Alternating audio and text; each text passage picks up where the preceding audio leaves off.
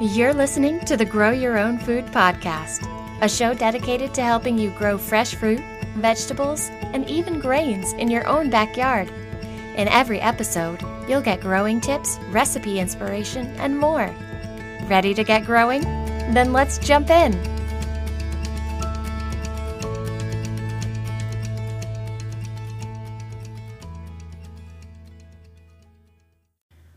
Hey friends, welcome to episode 99 of the Grow Your Own Food podcast. I'm your host, Shauna Smith, and today we are talking about something that is probably going on in your garden already this time of year, and that is greens and maybe not quite herbs, but they will eventually. Greens and herbs going to seed and learning how to identify those seeds, how to save those seeds, best practices for gathering, all that kind of good stuff. We're going to be talking about why you'll eventually want to let your plants go to seed, the symptoms, quote unquote, that your plant demonstrate when they are starting to go to seed, and then just the different ways that those seed pods and seeds kind of manifest themselves in those plants, because it is very different from, collecting seeds from that develop inside of fruit, like a squash or a tomato, what have you. So we're going to be going over all of that in today's episode. But first, a word from our sponsor. So one of the best parts about growing heirloom herbs, fruits, and vegetables is that you can save seeds to grow more next year. But in order to do that, you kind of have to let those plants get a little bit out of control, especially the types of plants that don't develop seeds inside of a fruit, like I was talking about in the introduction. These are plants that develop seeds as a result of a flower being pollinated. So these are going to be leafy plants, things like spinach, lettuce, Swiss chard. These are going to be things like basil or cilantro, even like broccoli. I know when I talked about tips for growing broccoli, that a broccoli head is really just you're eating a bunch of immature flower blossoms, right? And if you were to let it go ahead and blossom instead of picking it and eating it, those really tightly curled up green blossom heads would unfurl into these bright yellow, beautiful blossoms and eventually would set seed. So it's very different from what you think about when collecting seed. And it's really tempting to keep pinching the flowers off of herbs like basil or leafy greens like spinach and arugula until the season is over to get them to keep producing those leaves. But at some point, you are going to want to let them go ahead and do their thing. And you're going to want to do this for a few reasons. So the first reason that you want to go ahead and let things, especially things that you planted in early spring or transplanted out in early spring, go to seed, is that as those plants kick into reproductive mode, they get taller and they produce smaller leaves. So you'll notice that the amount of stem between leaf sets gets taller and taller. The leaves that they put out are smaller and smaller because they're not putting energy into leaves anymore. They're trying to put energy into producing flowers. And your picking off the flowers will kind of slow that down. It's called deadheading or pinching back. It will slow that down, but to some extent, it's going to kind of stop working and the plant is going to just kind of give up and wither and die. So you can go about things that way, especially if you don't need seed for next year. But if you do, it's good to go ahead and let them do their thing. So the second reason why it's good to go ahead and let them go is that many leafy greens and some herbs will actually develop a bitter taste later in the season when they start to go to seed. This is because the different chemicals inside them they're working differently, they're in different concentrations, and that bitter taste is a way of sort of discouraging foragers and helping ensure the plant's survival long enough to go ahead and produce those seeds and reproduce. So the leaves on the plants that they do produce after the plant kind of kicks into reproductive mode are not going to taste as good. So that's another reason why you should go ahead and just kind of let them go to seed. Last thing, and I've kind of already mentioned it, is letting them go to seed allows you to ensure that you have plenty of seed for next year's crop. Obviously, if you bought seed this year or you collected a bunch of seed a few years before, you're not going to need to collect seed every single year. There are some crops, though, like I feel like leafy green crops, their seeds don't last too terribly well in storage or too terribly long in storage. Broccoli and things like that will last, like I've said in a previous episode, like 5 years or more. But I have found like spinach, lettuce, they can be kind of picky. So I kind of like to let them go to seed and collect seed every year. So in this episode, I'm going to go over some leafy green and herb seeds for those of you who are new to growing these types of things as examples of plants that will, one, easily go to seed, and kind of what they'll look like when they do. In addition to the verbal descriptions that I'm going to give during this podcast episode, I do, as always, have pictures in the sister post that you can find on my blog, beandbasil.com, which will be linked in the show notes. And I feel like these are all great options to try if you're just starting out trying to save seeds from flowers. The great thing is once you've harvested seeds from a few kinds of plants, it honestly becomes pretty natural. You get the hang of or a feel for identifying seed pods as they develop. You kind of can just sort of innately sense like what's going to happen next, even if you've never tried it with that particular kind of plant before. And that's another thing that I really love about collecting seed and letting things go to seed. It helps you learn so much in general about a plant's reproductive cycle and how you can make the most of it. So without further ado, let's talk about my first thing that I recommend for saving seeds from. And it is probably trying to bolt or set seed this time of year, is spinach. So once you've had your fill of spinach in late May or early June, I always swear that I can never get enough spinach, but around this time of year, I'm like, okay, good on the spinach for a while. Go ahead and let it flower. The heat is largely going to do the work for you in this case. It causes the spinach plants to quote unquote bolt.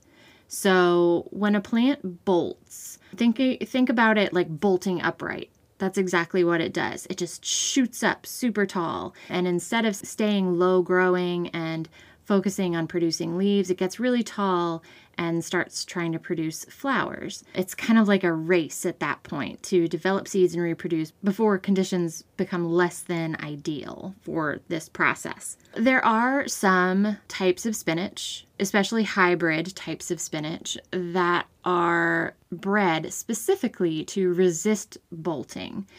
These hybrid types of seeds, and I've probably said it, I know I've said it before, but I'll say it again, don't bother collecting hybrid seed. You might get lucky. You'll get some seedlings next year that'll maybe breed like close to the parent plant that they came from the year before. But more often than not, it's probably not going to happen because hybrid seeds are a result of a cross-pollination. So you only want to collect seeds from heirloom plants. When your spinach plants start to go to seed, it's important to note that spinach plants are either male or female. And this is really kind of a cool special thing about them because they're the only leafy green that I know of that's like this, that grows a male and a female plant. So the male plant will produce pollen. The female plant will produce flowers. They don't look like a typical flower. They're all green. They don't have showy petals or anything like that. But the pollen from the male plant kind of gets blown over onto the female plants. And you'll notice that when the female spinach plants start to set seed, you'll be able to recognize them. They're just kind of green, little immature seed pods. And this can happen in late spring / early summer if you planted your spinach in early spring. I have had better luck letting spinach go to seed in early summer, just because, like I said, the heat kind of more easily triggers the plant to go ahead and bolt and produce seed. Now, if you are wanting to collect spinach seed, you're going to want to let the plants go completely dry and brown. And this is going to be the case for every single plant that we're about to talk about. A lot of times, people will assume if the seed pod has developed, they can go ahead and they can pick the plant and let the seeds kind of dry on the pod. They can hang it up. And this isn't always the case, unfortunately. And I know that this is hard because a lot of us, myself included, have succession plantings scheduled for as soon as I pull that spinach out, I'm going to start beans or something else right behind it in the garden. So you might not always have the space for this, but you can, in the case of spinach, go ahead and pull out the male plants and just leave the female plants to go ahead and let the seed finish maturing and drying out. Once the plant has, I would say, like pretty much gone brown, even if it's not completely dried out yet, because that can take some time, obviously, with humidity, with rainstorms that come through. If the plant is pretty much brown, you can go ahead and pull it up and hang it upside down and then allow the spinach seed to dry out indoors. I actually have, and there's a link to this in the sister post for this episode, I have a whole article just on how to harvest spinach seeds, complete with a video of what that plant looks like, what it's like to kind of gather those seeds off of the dried plant. So if you're interested in that, you'll want to check out the sister post for this episode. The next plant that I would say is really, really easy to let go to seed and collect seeds from is another leafy green, and that is arugula. I love arugula. And if you feel like there's nothing you could do to keep your arugula from bolting, you're right. Because arugula prefers cooler weather, like a lot of leafy greens. In fact, once daytime temperatures get reliably warm, whether you pinch back that flower head or not, the leaves of arugula start to get really pretty bitter, and the stems start to grow thick and tough and hairy, and you really have to do a lot of picking off if you still want to be eating the arugula at that point. So if it's started to bolt, honestly, I just let it go. Seed pods on arugula, they develop really differently from spinach. So arugula doesn't have female and male plants. It's kind of just all on one plant. And the arugula plants develop these really pretty, delicate little four-petaled white flowers. And the seed pods develop once the flowers fall off. The seed pods start out very thin. They really kind of look like nothing, honestly. And if you didn't know any better, you might not know at all where the seeds come from. But the longer you leave the plant in the ground, those seed pods that are left, they fatten up. And they're ready to harvest, actually, once they've kind of fattened up and you can kind of hear the seeds rattling around in those seed pods. Again, though, just like spinach, it's best to leave it in the garden. If you can't, try to at least wait until the seed pods are nice and fat and the plants have kind of started to go yellow, hopefully a little brown, and then you can pull the stalks out and hang them upside down to dry. Even if you don't need seed, if you don't have a succession planting planned, leave it out there for as long as possible. Pollinators seem to really, really like arugula flowers, and it's really nice to just give them that extra little bit of support. The next leafy green that I'm going to recommend that you let go to seed is mustard greens. And if you haven't grown mustard greens before, and you might not because not everybody knows about them, I feel like everybody thinks about spinach and lettuce, to some extent Swiss chard and kale. But mustard greens are one of my favorite leafy greens to grow in the garden. They're kind of like collard greens, but they're more tender, and they have a tiny bit of heat, a tiny bit of spiciness to them. Kind of like how, mustard is kind of sharp and a little bit spicy. Mustard greens are really great for livening up salads raw, but they're also really great stir-fried or in casseroles and soups. So they're incredibly versatile. I love growing them. And when they go to seed, when mustard greens go to seed, they are so pretty. So mustard is actually a brassica. It's related to broccoli, cauliflower, cabbage, all that good stuff in the brassica family. And the flowers that they produce are very similar to the bright yellow flowers that you would see if you were to let a broccoli head go ahead and flower.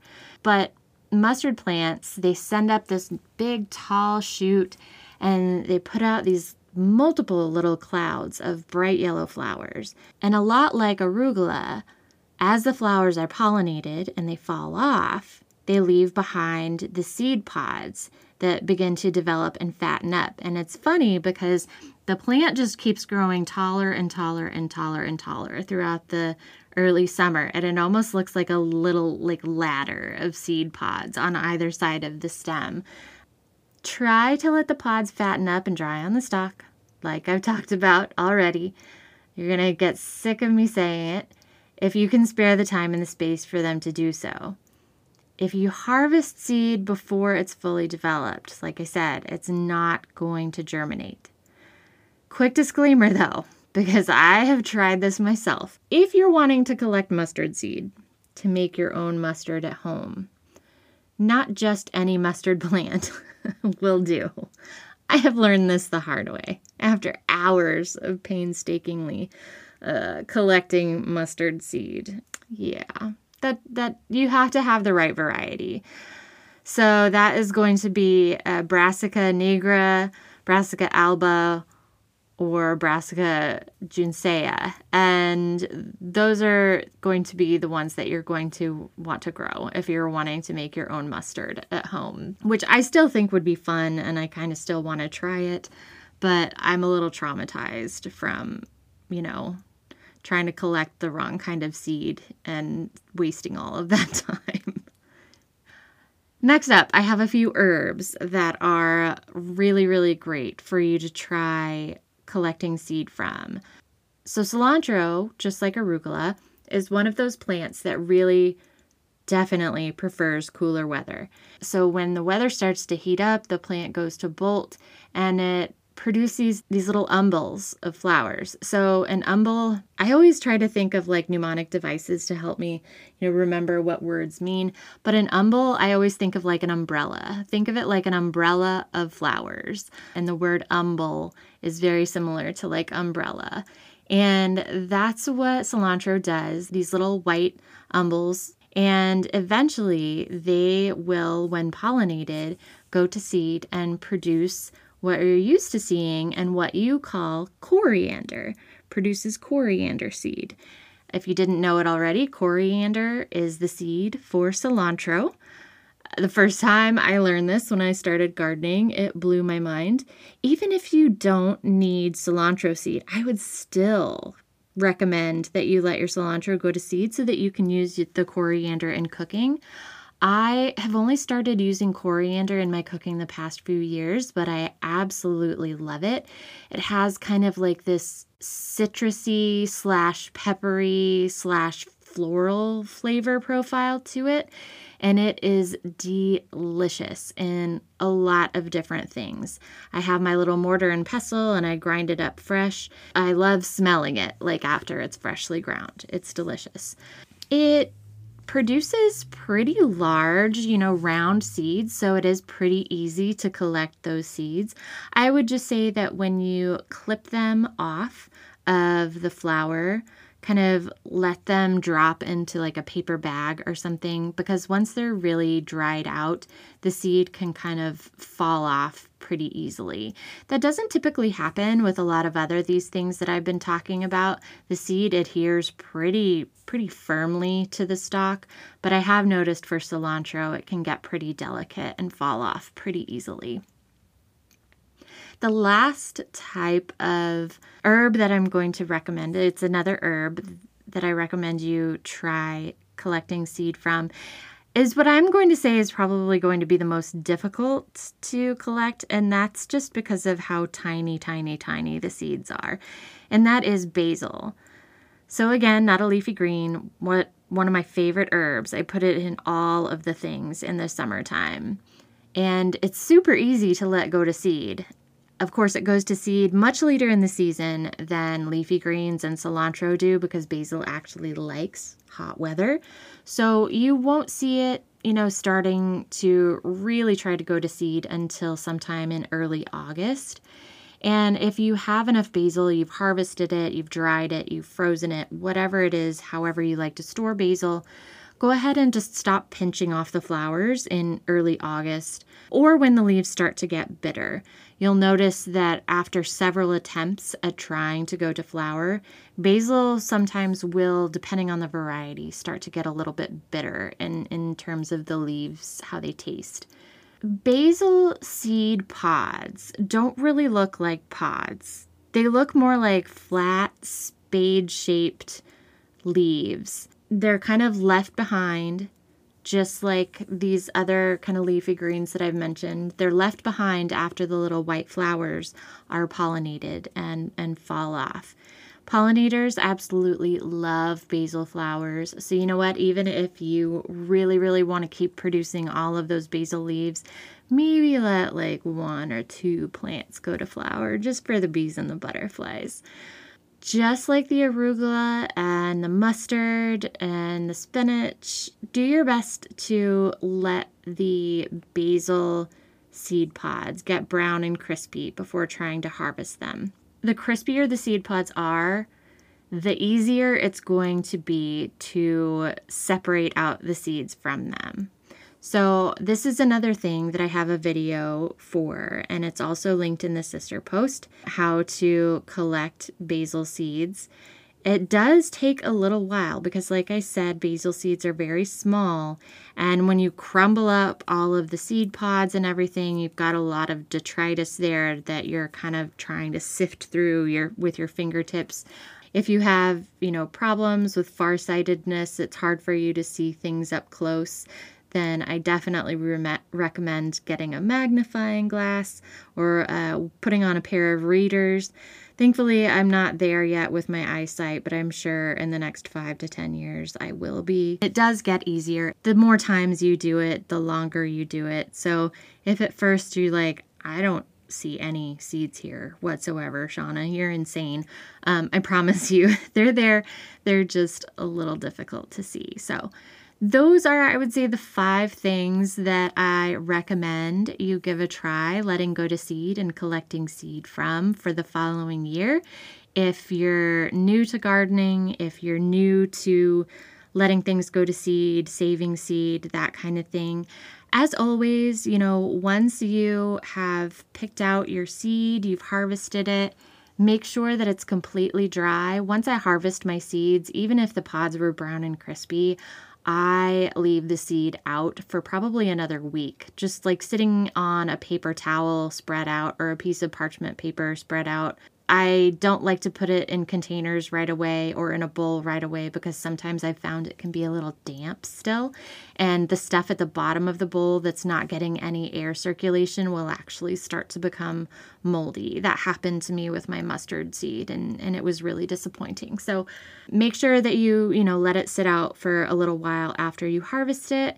And then once it is good and dry again, moisture is the enemy of seed saving. So put it in a clean, dry container. It can be a paper envelope. That's totally fine. If you don't trust your seed-saving environment and you want something that's a little more airtight, a glass jar is totally fine. And then put it in a dark, cool, dry place. So heat is also another enemy of seeds. So we want to make sure that wherever we're putting our seeds, just making sure it's cool, dry, and then darkness is of course just going to help with the cool factor. So those are all my tips for beginner seed collecting. what I feel like are the easiest plants in the next episode. I'm really excited because I don't know if you guys heard me say it, but this is episode 99. And I love round numbers. Who doesn't love round numbers? Come on. Next episode is episode 100. And I'm excited about it because I'm going to be talking all about how to grow elderberries. I have put together a complete guide on how to grow elderberries. Our adventure with growing elderberries has been a lot of fun. It's been really rewarding. We've done it as part of trying to turn part of our yard into like an edible landscaping thing, little mini orchard / pollinator or oasis / native flower and plant haven. It is all things, as many suburban yards must be when you don't have a ton of acreage. But I'm really excited to share with you everything I know about how to grow elderberries in the next episode. So until then, thank you so very much for listening. If you haven't had a chance to yet, please go on out to your podcatcher of choice and rate the podcast. I did have one lovely listener tell me recently that Spotify does not give you a way to rate a podcast, which is kind of a bummer. So yeah, if you are loving the podcast, if you have something you want me to talk about, you can drop me a line on Instagram. You can send me an email at bandbasil, and that's bandbasil@gmail.com. Otherwise, thanks for listening so much, and I will talk to you in the next episode. Thanks for listening to the Grow Your Own Food podcast. Visit beandbasil.com for helpful how-to articles, images, and recipes.